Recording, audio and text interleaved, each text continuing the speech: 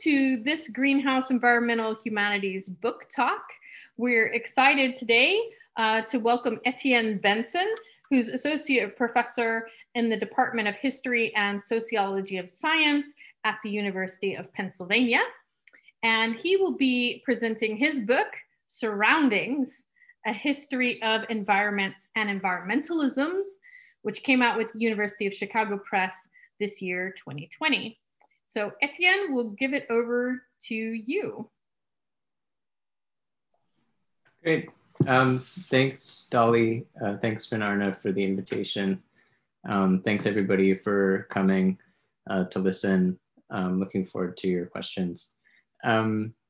So I thought I would start just by saying something about where the project came from and how I see it as contributing to some of the bigger discussions happening these days, and then say a few things about a couple of conclusions that I came to or things that I discovered along the way that I thought were particularly surprising or interesting, and then I'd just open it up for any questions you might have. I will start by saying that the project was a long time in the making. I think I had the first inklings of it maybe 8 years ago, something like that.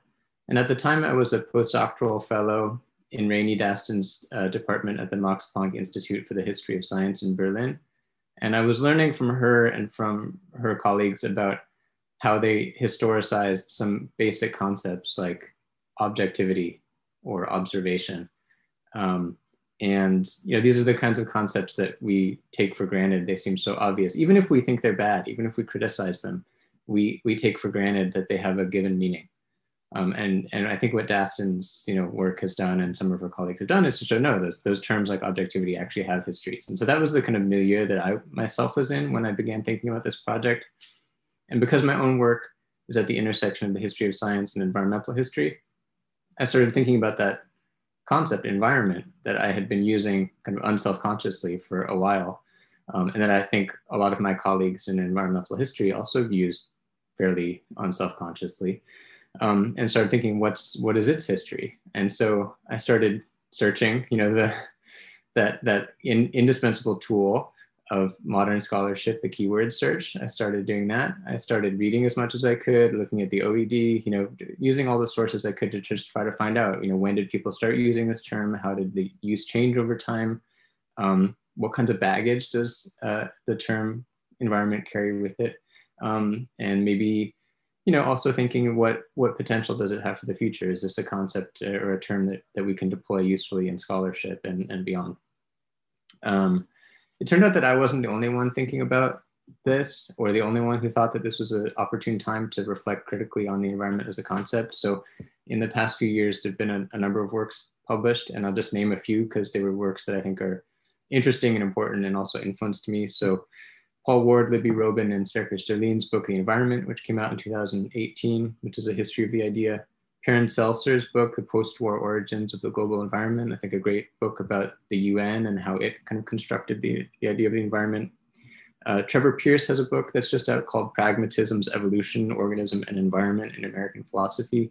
And then if you're a reader of German, Florian Sprenger's book, Epistemologien des Umgebens, is also a really interesting history of Umgebung and Umwelt and environment and milieu, all those concepts. So there's a bunch of really interesting work out there. Also, something that's happened over the time that I've been working on this project is that the environmental humanities has really exploded as a field. And I think the more that field gets interest and energy, the more important it becomes to kind of critically reflect on the environment as a concept. And so people have started doing that. And so I've been influenced by scholars such as Donna Haraway and Bruno Latour and Stacy Alaimo and Timothy Morton and others who've been kind of critically thinking about what kind of conceptual toolkit we want to use.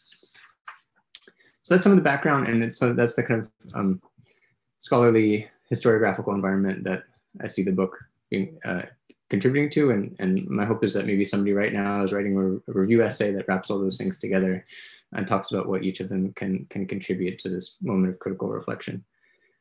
But of course, I also think that Surroundings does something distinctive. I also think it has its own special contribution to make. And so if I just sort of three things that I was kind of coming up with as I was preparing for today that I think make the book kind of stand out, and take its own distinctive role in that kind of constellation of other works. And maybe the most important one is that in the book, I was not really interested in taking a specific concept of environment, my concept of environment, or what I understand to be the dominant concept of what an environment is and how we know it and how it matters, and then looking into the past to find examples of people or origin stories for that concept of environment. What I wanted to ask is, when have historical actors themselves adopted environment as a key word or a key concept for their own purposes? And it might sound like a subtle difference, but it changes things a lot, because in some ways it both broadens and it narrows the scope of what we're looking at. So it broadens it in the sense that it makes us look at people that we might not think of as environmentalist or as thinking in environmental terms if we just take a kind of current concept of that. And it brought my attention to some people that I didn't really think of as environmentalists or as proto-environmentalists, but who themselves thought that they were talking and thinking about environment. So in that sense, it kind of broadens things out and opens us up to maybe some new actors. And at the same time, it also kind of narrows it, because it says, one of my filters for kind of looking for, the book is organized kind of in episodes, and one of my filters for picking those episodes was that I needed people to be explicitly talking about environments or an equivalent in whatever language they were using. And that meant that there's some people that have figured prominently in histories of environmental thought or environmentalism that didn't show up because they themselves weren't actually talking about it that way. And so those people got left out. So it kind of shifted my focus a little bit once I realized that the project was really about how and when people themselves start to think in environmental terms. One other consequence, and I think another thing that's distinctive about the book, a consequence of thinking about the project in this way, when and how do people start thinking environmentally, is that I don't, I don't start the book in the mid 20th century, which is where a lot of people who are looking for the origins of our contemporary understanding of environment start. Instead, I start at the end of the 18th century. And that's even earlier than when the term, like if we look at English, the term environment really only starts being used in the late 19th century. But it's my argument in the book that the people who start using the term in the mid to late 19th century are looking back towards important shifts in how people understood life in relation to its surroundings at the end of the 18th century. But in any case, the temporal span of the book is a bit broader than one that would just focus on the concept of environment associated with the environmental movement of the 60s and 70s. And then the third kind of distinctive thing I think is that I really try to root changes in how people are using language and developing concepts, really try to root those in their kind of material and social contexts. So this is not a history that's just about some canonical texts or some kind of influential authors and how they picked up and reworked each other's ideas over time. But it really tries to say, look, a group of people started talking about environments. And at the very same time that they started talking about environments, they were also enmeshed in certain kinds of institutions, developing certain kinds of tools, maybe even influenced by certain kinds of economic considerations, maybe influenced by, there's one chapter where I look at the influence of the experience of the First World War on the development of ecosystem ecology over the next few decades. So really try to kind of deeply, richly situate these kind of intellectual or conceptual developments in those contexts. And I think that's what maybe distinguishes my approach a little bit from people who've taken a more intellectual history, more kind of conventional intellectual history approach or more philosophical approach to the idea, is that I see concepts as coming to matter in environments, right? To kind of reflexively use that term. The concepts come to matter because people put them into practice. And I wanted to show what some of that practice looked like in the book. So that's sort of the approach. One consequence of thinking about the question this way is like when and how and why do people start thinking about environments, is that I realized that there's 1,000 stories and I didn't have it in me to write 1,000 stories, nor did I expect that any reader would want to read them. And and some of them I just wasn't capable of writing. I didn't have the sources or the linguistic expertise or the familiarity with the context to really do a good job of it. So I ended up focusing largely on, on kind of 6 different episodes, sort of from the late 18th century to the present, more or less. I'm mostly focusing on Western Europe and the United States, which are places where I was familiar with the history and I could read some of the texts in their original languages. And I know that there's a much bigger story out there, but I just, I couldn't write it, and I thought that by showing that you could write a small part of that story, that would itself would be a contribution, and maybe other people who have those other competencies could write some of those other stories, and probably change my story in the process. A couple of I just wanted to share a couple of maybe some discoveries from myself in the course of doing the project that I thought were interesting or surprising, that I didn't expect. I guess beyond the big one, which is my kind of initial surprise at learning that the word environment didn't start to be used widely in English until really the late 19th century. But to me, that was like surprisingly recent. And I think if you look at other European languages, at least the ones I'm familiar with, like French and German and a little bit of Spanish, that similarly, the equivalent, more or less equivalent terms don't really start to be used widely until the mid 19th century. So there's something very modern. I mean, one way that I think about it sometimes is that this term environment emerges around the same time that the word technology emerges in English with something like its contemporary meaning. So it's that modern. It's not nature, right? Nature's a term we can trace back a couple thousand years in different ways. Environment is a term we can trace back at most 200 years or less. So a couple other things. I mean, so one thing I found that was really interesting was, and this is sort of on the history of ideas level, is there's this really interesting development in the relationship between the term climate, or the concept of climate, and the concept of environment, which I think really only becomes evident when you tell a story that starts in the 18th century and ends in the present moment of concern about climate change. And that's that at the end of the 18th century, climate was still a term that for many users of that term, at least certainly for the Parisian naturalists that I look at in the first kind of main chapter of the book, it's a term that was very capacious, that could include lots of things that we now wouldn't necessarily include. It could include soils, for instance, or it could include other kind of, I mean, it's hard not to use the terms, I'm going to say other environmental factors, right?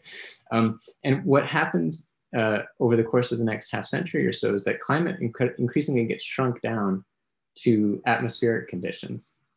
And all those other connotations that had been associated with climate end up getting wrapped up in this thing called environment, with one crucial difference, which is that whereas climate was a concept that was identified with particular regions of the Earth's surface, right? You can imagine a climate, depending on your latitude or maybe changing as you moved up and down in altitude, but in any case tied to a part of the Earth's surface. Environment was not tied to the part of the Earth's surface in the same way.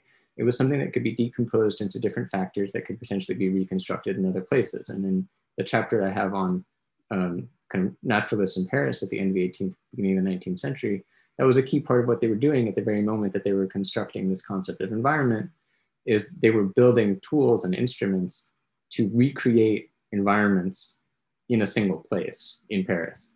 And they were doing that by building hothouses and creating other kinds of tools, wind shelters and sunshades and modifying soils. And all that together helped them kind of construct this idea of an environment that you could reconstruct in different places at different times if you had the right tools and practices to do it. And interestingly, I think what's happened in the past few years, few decades maybe, is that climate has started to kind of recolonize some of that space. I think in a lot of ways, people now have an increasingly capacious concept of climate as something that is tied to lots of other things besides just atmospheric phenomena. It's tied to oceans. It may even be tied to biodiversity, right? It's tied to the whole Earth system. And so we're seeing an interesting kind of shift in connotations and meanings that I think only becomes apparent when you have a 2 century or more kind of scope to see that development happening. Another thing, maybe on a smaller scale, that I learned in the course of this project that surprised me a little bit was I'm not a historian of medicine, but I think it's very hard to write about the history of environment as a concept without engaging with health and medicine. And one of the early things that I learned, which I eventually decided I did not believe, when I was reading the work in the history of environmental health or environmental medicine, was I learned that the 18th century was the decade, or the century, certainly in England and other places, where there was a real turn towards environmental conceptions of health. And oftentimes that's an argument that's tied to the recognition of something very real that happened, which was a kind of resurgence of Hippocratic thought. And this is the idea that, you know, health is largely shaped by airs, waters, and places. And it is definitely true that in the 18th century, you see certainly lots of British physicians turning towards Hippocratic explanations of health. And for many historians of medicine, that's been something that's been seen as an environmental turn. And what I was interested to find when I started looking more closely at the original sources, is that there's nothing like a concept of environment, even under other terms, in those 18th century texts. There's a lot of talk about airs, waters, and places. There's a lot of talk about climate. There's talk about soils and diet being influenced by the kind of local situation. But an idea of a kind of single concept environment that would wrap all those things up together, I had a hard time finding it. And when you look at the language, it's actually only at the very end of the 19th century that you first start to see physicians and public health experts and sanitarians start to talk about environments or environmental factors of health. And the context in which they do so is actually specifically when they're engaging with germ theory, when they're engaging with these series of kind of biological vectors and agents of disease. And so what I learned by looking at this was that something like kind of our contemporary concept of environmental health is not something that precedes the turn to germ theory. It's not something that's displaced by the emergence of a biological understanding of disease or a germ-centered idea of disease. It's the other side of the coin. It emerges precisely at the same moment, and it's part of the same view of the world. It's just the reverse, right? So it's the very moment when we realize that it's, you know, bacteria or viruses that can make us sick. Is the exact same moment when we realize that there's something else, right? Is all those things outside of the body, all those things that can't be explained solely by bacteria or germs. And so that to me was a kind of surprise. And then the last thing I'll say, and this is maybe also in a way like the most, for me, one of the most important takeaways from the project was when I looked at some of the classic figures in the American historiography of environmentalism, who have often been described in that historiography as kind of the kind of early forefathers of environmentalism, people like John Muir or Gifford Pinchot. And I started reading through all their texts and let's say, okay, so what did they have to say about the environment? Nothing, actually. John Muir and Gifford Pinchot have nothing to say about the environment in their own terms. And of course, we can look back and we can say they say a lot of things about trees and we think trees are part of the environment, therefore they have a lot to say about the environment, but they themselves did not talk about environments. It turns out that actually at the time, there were lots of people talking about environments. They just weren't talking about trees. They were talking about factories, and they were talking about tenements, and they were talking about cities and the problems that cities faced. And so I have a chapter where I actually look at this, and in part I'm following here on the work of Robert Gottlieb, who did some really good work on this in his book, Forcing the Spring. But I look at these early progenitors of kind of environmental thought who were very politically engaged, also very much engaged with the evolutionary science of their time, and were explicitly environmentalists.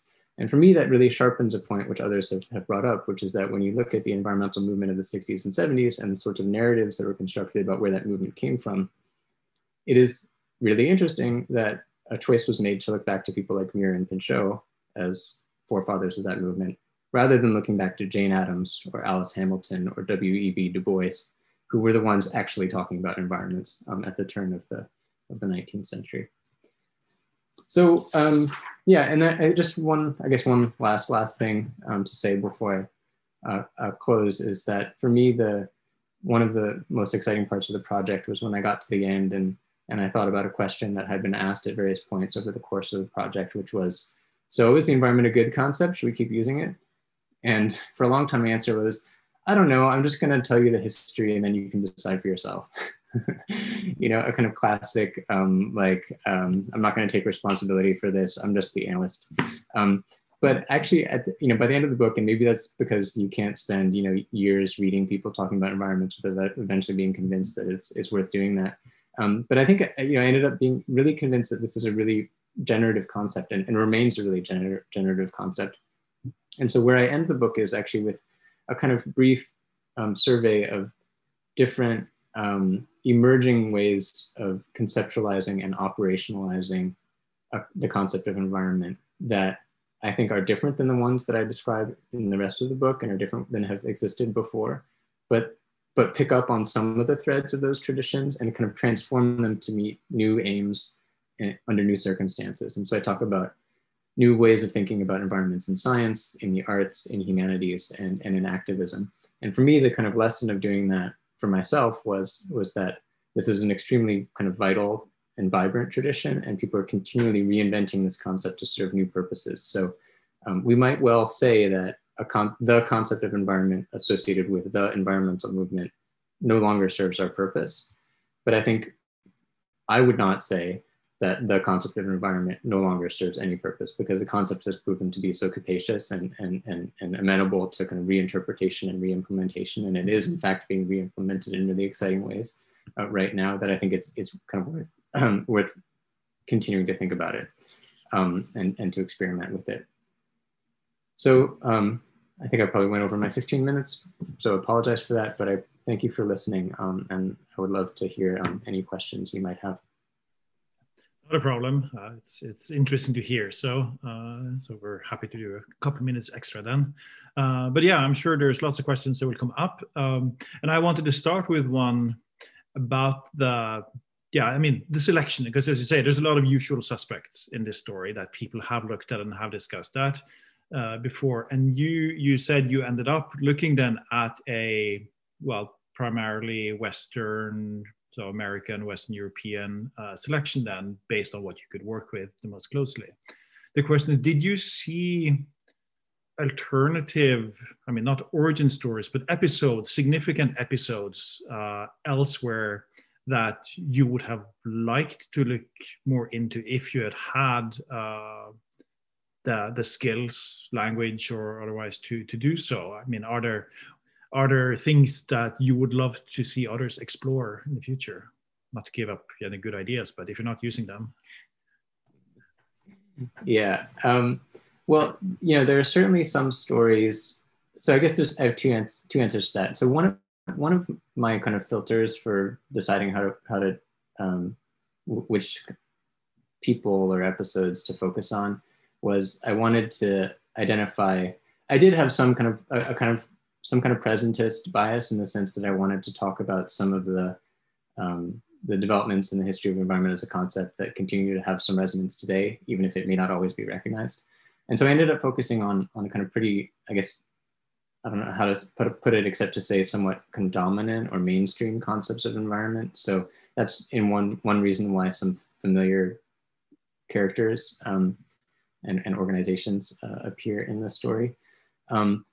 But I do think that there are and have been various kinds of oppositional ways of conceiving environments.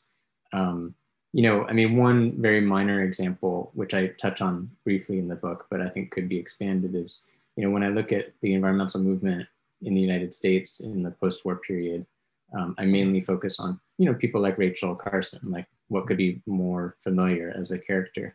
But I think, somebody who is publishing contemporaneously with Carson, Murray Bookchin, is an interesting example of somebody who is a kind of anarcho-socialist who is inventing his own version of the concept of environment, which shares some things with Carson's, but has a very, very different political focus and a very, very different scope.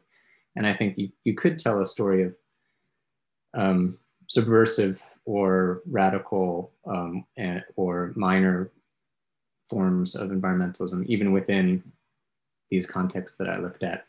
The other thing is, I was limited in part by language and familiarity with the histories of certain places. And I think one of the goals of my project was, in a way to, which I didn't mention, which wasn't the main goal, but it was in a way to kind of provincialize the concept of environment and say that there are many, many different traditions of understanding our surroundings and many ways of doing that. And they're not all environmental. And in fact, environment is one specific way of doing that. And so even if we see people talking about their surroundings or talking about the trees, we shouldn't assume that they're talking about the environment. That said, there are places outside of, the places that I focused, the West, let's say, where the concept of environment or a concept of environment has very explicitly been adopted. And I think there has been some scholarship, for instance, on how, environmental language and concepts have been adopted in India, for example, where I think there's more work that could be done there to show how like very kind of culturally specific kind of version or materially and socially and economically kind of contextualized versions of these concepts emerge in other places. And that's a story that also is a story that I think emerges really, especially after the 60s and 70s. I think one thing you can say that does change in the 60s and 70s is that through the creation of organizations like the UN Environment Program, the language of environment actually grows explosively in lots of contexts, even beyond kind of the English language context. And so there, I think there's a really fascinating story that could be told about all the ways in which people in different countries do or don't pick up that concept and make it their own. So yeah, I think there's a lot more to say. Yeah, certainly. So we have a couple questions now. We can start with Gabriella. Hi. Thanks so much, Etienne. It really sounds like a fascinating book, and I can't wait to read it. I had a couple of questions. I was wondering, can you tell us a little bit more about sort of the other case studies that you haven't mentioned, so we can kind of get a broader picture of the project in its totality? And then the second is a little bit more specific, and it harkens back to, and some of the things I've seen and some of the things I've read about that difference between Muir and Pinchot and conservation versus environment, and how you were kind of thinking about that, or were you thinking about that, or do you have any thoughts about that? Yeah, thanks for those questions. So briefly, if I can remember now, the episodes I look at, I start in basically at the Museum of Natural History in Paris in the 1790s, and I kind of trace the history over the following decades, looking at, this is a period before people are explicitly using a term like milieu or environment, but I argue that this is a kind of key place and moment for understanding how a set of practices and concepts emerge that eventually lead people to put a name on it, which happens by the 1830s or 40s. So that's where I start. Then I have a chapter that looks at health and medicine, mostly focused on the British Caribbean. And again, not because the British Caribbean is the only place that one could look or where the story is happening, but because I really wanted to make sure that my stories were really contextualized in relation to specific places and people and contexts. But that's the kind of like the health chapter. Then there's a chapter on urban environmentalism, I guess, at the turn of this 20th century, and that's where people like Jane Addams and Gifford Pinchot, sorry, not Gifford Pinchot, W.B. Du Bois show up, and where Gifford Pinchot doesn't show up. And then a chapter on ecosystem, basically on ecosystem ecology, but tracing its concept of environment in part from the experience of World War I and ways of reimagining what resources are and how matter and energy flows through systems, which I see as Eric's question in the chat about that. And then I have a chapter on the environmental movement, mostly focused on the US and kind of trying to recontextualize Rachel Carson and that set of concerns. And then a chapter on global climate change and the version of the environment that gets developed in that context in the past 30, 40 years. And as to the question about conservation, yeah, I mean, oftentimes like the early historiography on the emergence of the environmental movement often describes a shift from like the old conservation to the new conservation, or from conservation to environmentalism. And there's a sense in which I think that's correct. And the sense is that as the environmental movement kind of coalesces in the 60s and 70s, it brings together a bunch of different strands and wraps them within this environmental approach or environmental concept, so that you can start to see, forest conservation as being part of a broader environmental challenge that also includes things like the regulation of toxic chemicals, in that sense, or the prevention of biodiversity loss, or whatever. And so that's that's one of the, I think the ways that the historiography on environmentalism has worked, is that people have said, okay, you have all these different strands that end up feeding into environmentalism. What I guess I want to contribute to that is to say, I would just kind of rephrase it to say what the environmentalism is in part is the reconceptualization of a bunch of other problems that used to seem separate into one thing. And that one thing is kind of the health and stability of our environment, right? But those things weren't that before the environmental movement kind of collectively made them into that. And what is also striking to me is that, and this is what I guess I was trying to say earlier in the presentation, is that figures like Pinchot and Muir have figured much more prominently in the history of environmentalism than a figure like Jane Addams, leader of the settlement movement, founder of Hull House in Chicago. Whereas even though Addams herself was informed by the evolutionary theory of her day and by kind of John Dewey's pragmatist kind of concept of environments, and herself thought of what she was doing as reshaping environments, both within the settlement house and in the surrounding neighborhoods, to try to improve the conditions of immigrant working class and poor people in Chicago. And despite the fact that she is, in some ways, in my mind, much more of an environmentalist than these other figures, people like her get left out of these histories, have almost entirely been left out of these histories. And so I guess that was the kind of intervention that I was hoping to make. Thank you. So then Ralph is next.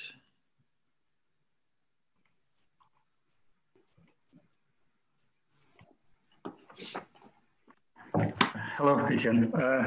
Hi. Thanks so much for your introduction. I'm really looking forward to read the book. I had two relatively short questions, really. So the first one is a very practical one. I was intrigued by what you said about that you looked at the notion environment when it popped up, but also its linguistic equivalence. So, and then I wonder, how to operationalize what a linguistic equivalent is, because it could be, once you start translating, of course, you start changing the concept. So that would be one question. And then the second one, which ties up with your previous answer, I think, has to do with sciences of the environment and the extent to which this notion of the environment is crucial for these sciences. You could think in the 19th century of sociology, for instance, or ecology. So to which extent you think this notion itself was crucial for discipline formation? So that would be my second. Yeah, those are kind of big questions, but I'll try to give short answers. So the first one about equivalence, so the translation question totally raises again the problem of how much are you working from your own definitions versus trying to understand the historical actor's own terms. What I did was I tried to find, so I will admit that I started from English, and then I looked at, in part, where my English actors or where non-English actors were, so where my English speakers were engaging with non-English terms, or where non-English speakers were engaging with the English term environment. And so, one good example very early on would be Herbert Spencer's use of the word environment starting in the 1850s. So he's, getting that environment's not a common term at that point. He seems to mainly be getting it probably from Harriet Martineau's translation of Auguste Comte's principles of positive philosophy. And so there's a way in which you can through Spencer's own writing and own kind of paper trail, you can trace a connection back to Comte's use of milieu. And I think there's other supporting evidence to show that those things are pretty tightly connected.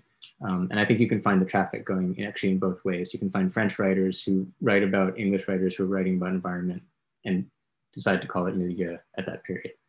And so my attempt, and this is also how in a way, how I hope that the whole thing hangs together is that it's not that I'm projecting onto the past my idea of environment and finding things that match it, but I'm going back to the past. I'm saying, hey, if you're talking about environment and then you're reading Comte and you think that Comte is talking about the same thing you are, then I'm going to assume that those things for your purposes are essentially the same thing. Right? So trying to do it that way. The second question was something else. Sorry, just can you quickly remind me?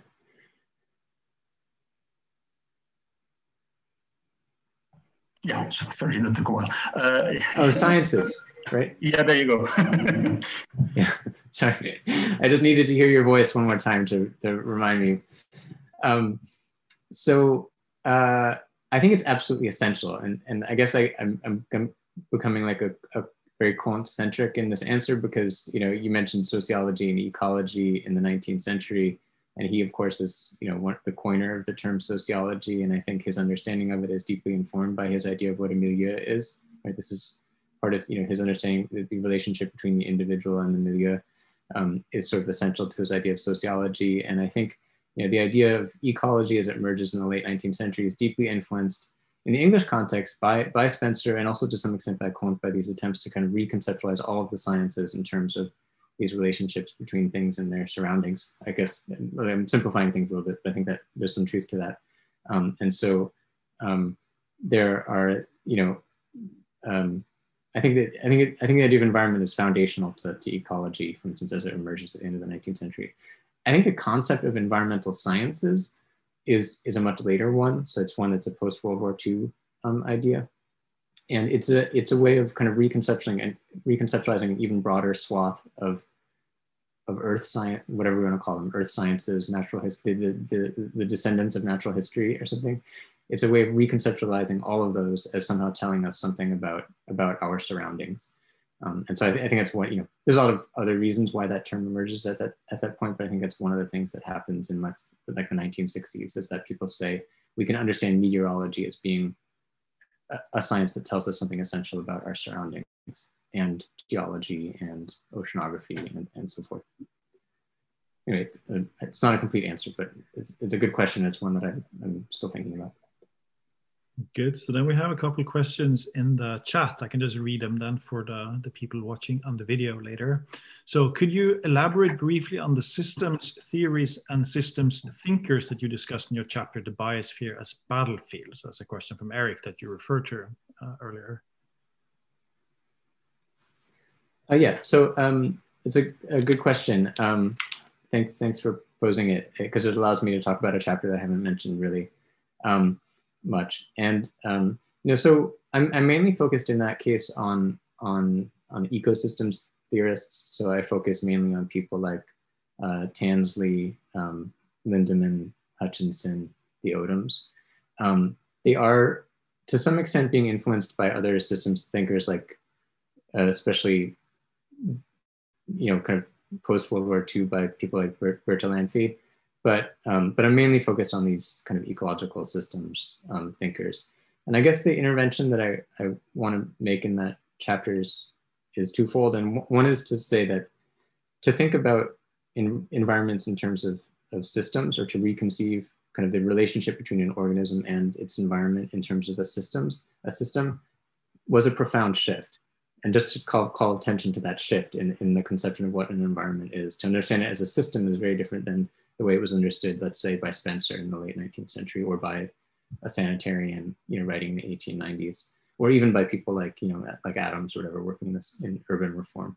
So that would be one. That's kind of one intervention, and the other is to show how much that systems thinking was influenced by World War I, and particularly by concerns about resource shortages. So I show, for instance, how Vladimir Vernadsky's work is, by his own admission, by his own kind of claim, is deeply influenced by the experience of World War I and the realization that the economy of a place like Russia was deeply entangled with the kind of whole surrounding world system of which it was a part, kind of economic and material system of which it was a part.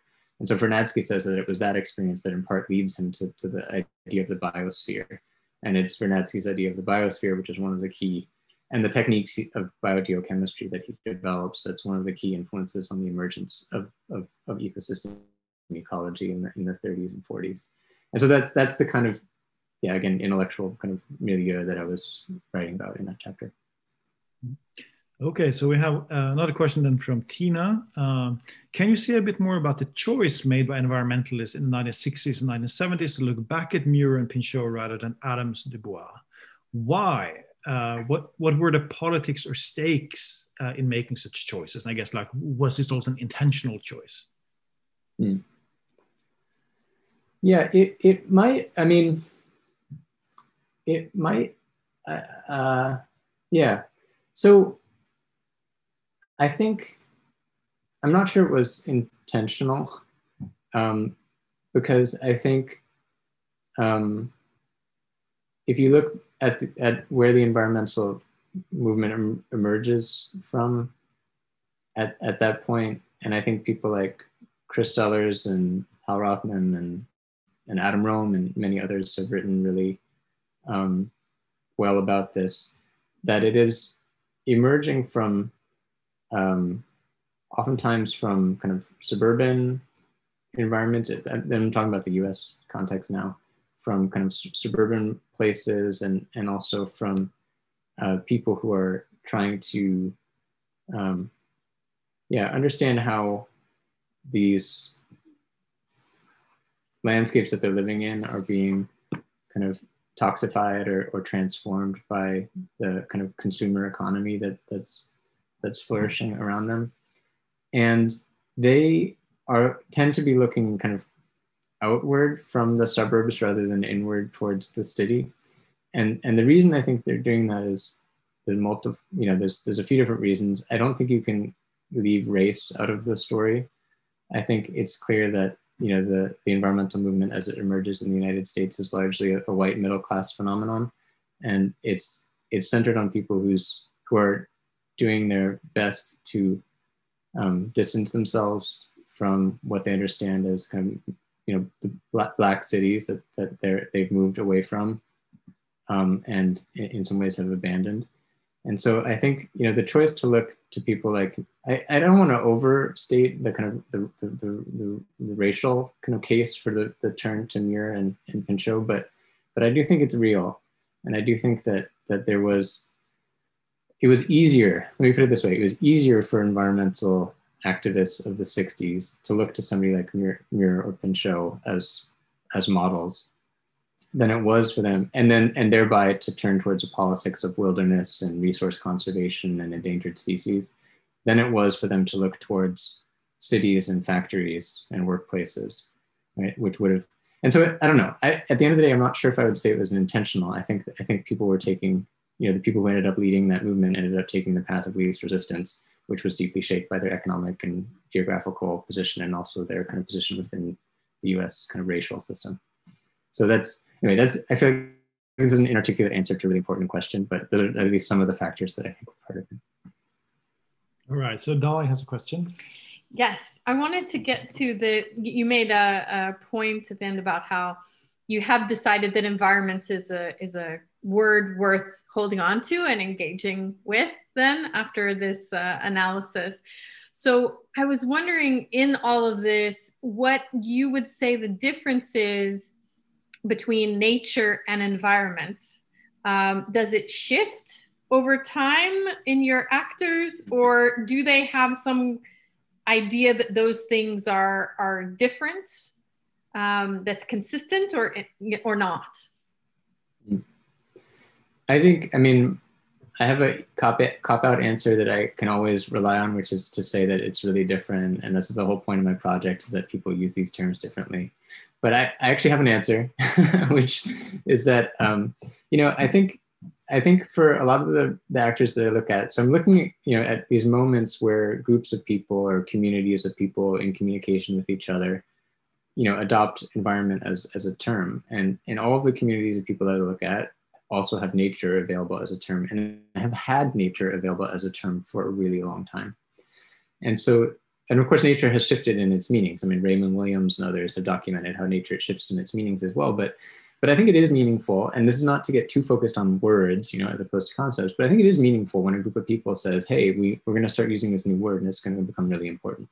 Sometimes it tells you more about affiliations among people than it does about the actual content of the concept, but I think it can sometimes indicate something about the content of the concept as well. And so, my question has been, why does a group of people who already has nature as a concept ready to hand decide that they also need this other term, environment? And one thing that I think emerges over the course of the period that I'm looking at, you have the emergence at the end of the 18th century, let's say, of kind of romantic conceptions of nature. So nature not just as the way things ought to be or the order of the cosmos, but something like the idea that in specific places on the Earth's surface, you can encounter nature, or in specific phenomena, you can encounter nature at its purest. And through that encounter, you can somehow become more actualized or enlightened or fulfilled or whatever it is that Wordsworth is getting when he goes out, a few miles above Tintern Abbey into nature. And so there's that idea, that kind of romantic idea of nature. And I think it's a powerful one, and it's a one that often affects people who are thinking in environmental terms, but it's different.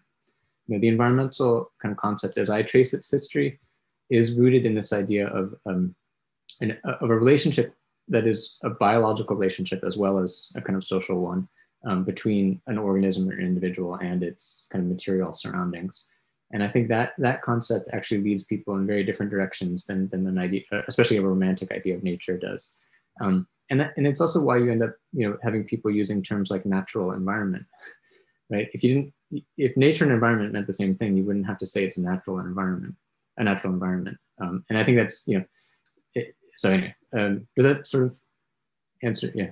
Yeah, exactly. No, that's what I was thinking in this difference between nature and environment as somehow also nature being those things out there, but environment being the things, as you're saying, surroundings. So in some sense, it's more immediate, and it includes people in it always. Yeah, and I think like Paul Ward and Circus Serlin and Nino Worms have developed an interesting idea of environing, which I think to simplify, I think they define kind of as the transformation of nature into things that matter to humans. And I see some legitimacy in that, but I think my project's a little, I think it's a very interesting idea, but I think my project's a little bit different in the sense that I don't want to make a claim myself about what an environment is so much as to say, let me show you the kind of panoply of ways that people have talked about environments. Mm-hmm. All right, so I'm going to combine the next two questions, which also deals with, in a way, things outside your story then. So Helen first asked, so much writing by historians of science and environmental historians focuses on the terrestrial to the exclusion of the oceanic. Even if you didn't write about oceans, marine ecology and so on, do you have a sense of how they fit into your story? And then as an extension of that then, Ted's question about what role do animals play in these concepts? So, I mean, beyond conservationists.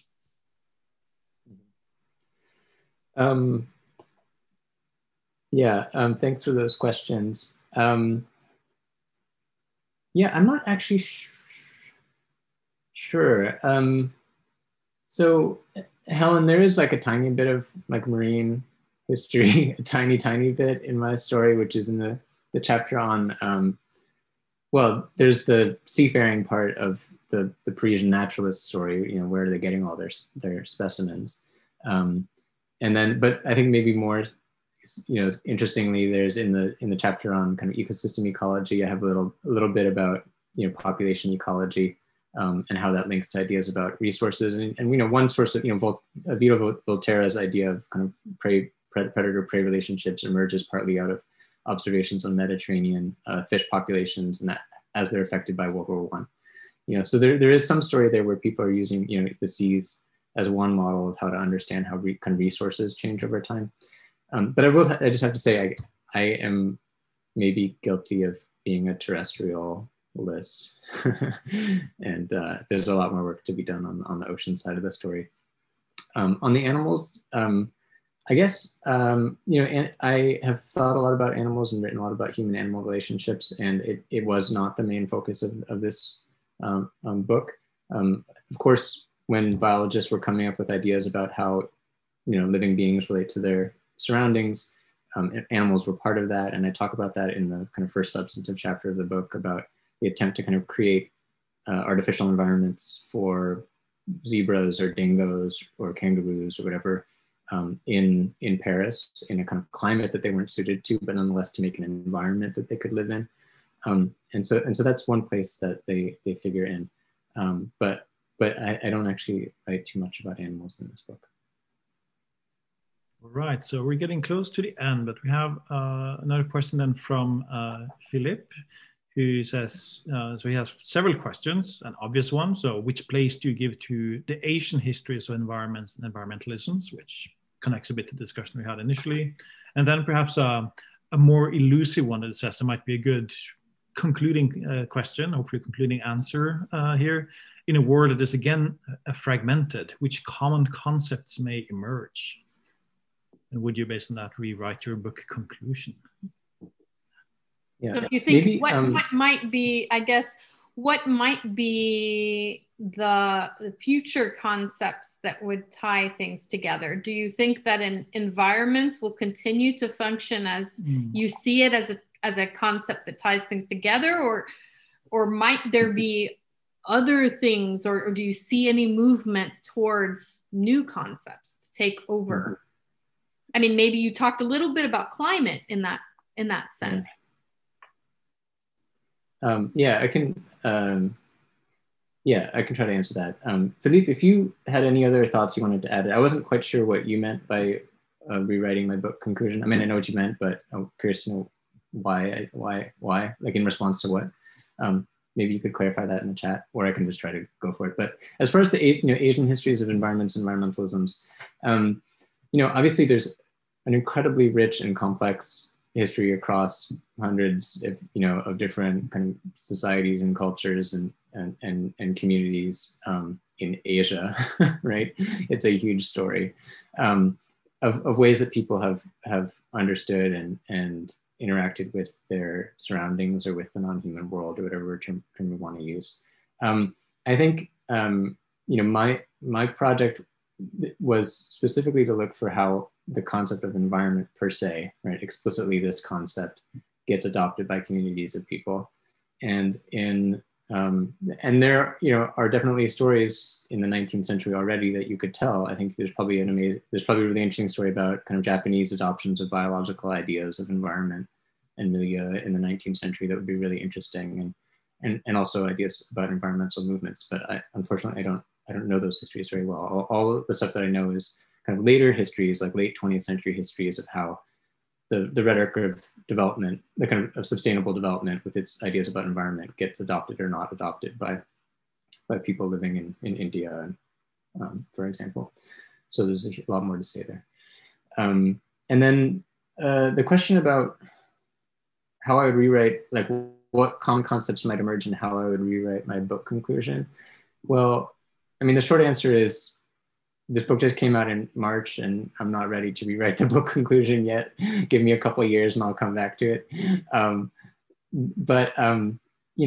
I guess I think there is a profoundly political issue or maybe political ontological issue that your question gets to about living in a fragmented world, which is, how do we deal with the fact that it is increasingly clear that there's not really a consensus world that we're all living in, that we can all just assume that if we get around a table and talk rationally about our shared, this shared consensus world, that we're going to come to some kind of good conclusion. I think it's increasingly clear that people are bringing different ontologies and different standards and different metrics to the table in a way that means that they're not talking with each other, right? And so, I don't think I have a solution to like political fragmentation or like ontological difference. I think there are people like Isabel Stengers and Bruno Latour and others who've been, trying to think through these in kind of philosophical terms. I would say like my contribution would, I hope, be to say something like, when we think that we are gathered together around some matter of environmental concern, or around our identities as environmentalists or anti-environmentalists, if we are that, that it is worth slowing down and trying to understand precisely how the other people in the conversation are conceiving of and materializing their imagination of the environment, and recognize that it's really can be profoundly different. And in that context, I think I make a kind of pitch for environmental humanities at the end of the book, where I think one thing the environmental humanities can do is like use the tools of the humanities to sensitize us to nuances and how people encounter and understand the worlds around them. And that itself maybe has some kind of political impact. I know there's maybe an optimism there, right? That like something like scholarship could do that, but I think it's there. And of course, I see your comment now about religion, eco-theology, and so forth. And, I think one of the implications of an attention to ontological difference is a recognition that people populate their worlds with entities that are profoundly different from each other. Like there might be people who populate their world with the spirits of their ancestors, and there are people who don't. And so it's not just a matter of like, do we live in a healthy environment or not? It's a matter of what are the beings that exist in your environment, and they might be radically different from mine. And that's a different place to start a conversation than the conversation about thresholds or biodiversity loss rates or whatever. And so I hope, I don't have a solution to any of this, but I do hope that my book at least opens up to engaging with those kinds of difference as well. Thanks for the question. That's a wonderful place to start this conversation and to start a conversation about surroundings. So we just want to thank you, Etienne, for coming and talking to us about Surroundings, A History of Environments and Environmentalisms, which is out with University of Chicago Press, because I think this is precisely the thing that environmental humanities wants to do, to be sensitive to the ways in which people understand these concepts, use them. And that, yes, if we're sitting around the table, we may not actually have the same idea. We may not be talking about the same thing. So I think this is a very timely contribution to the field. So thank you for coming to talk to us today. Thank you.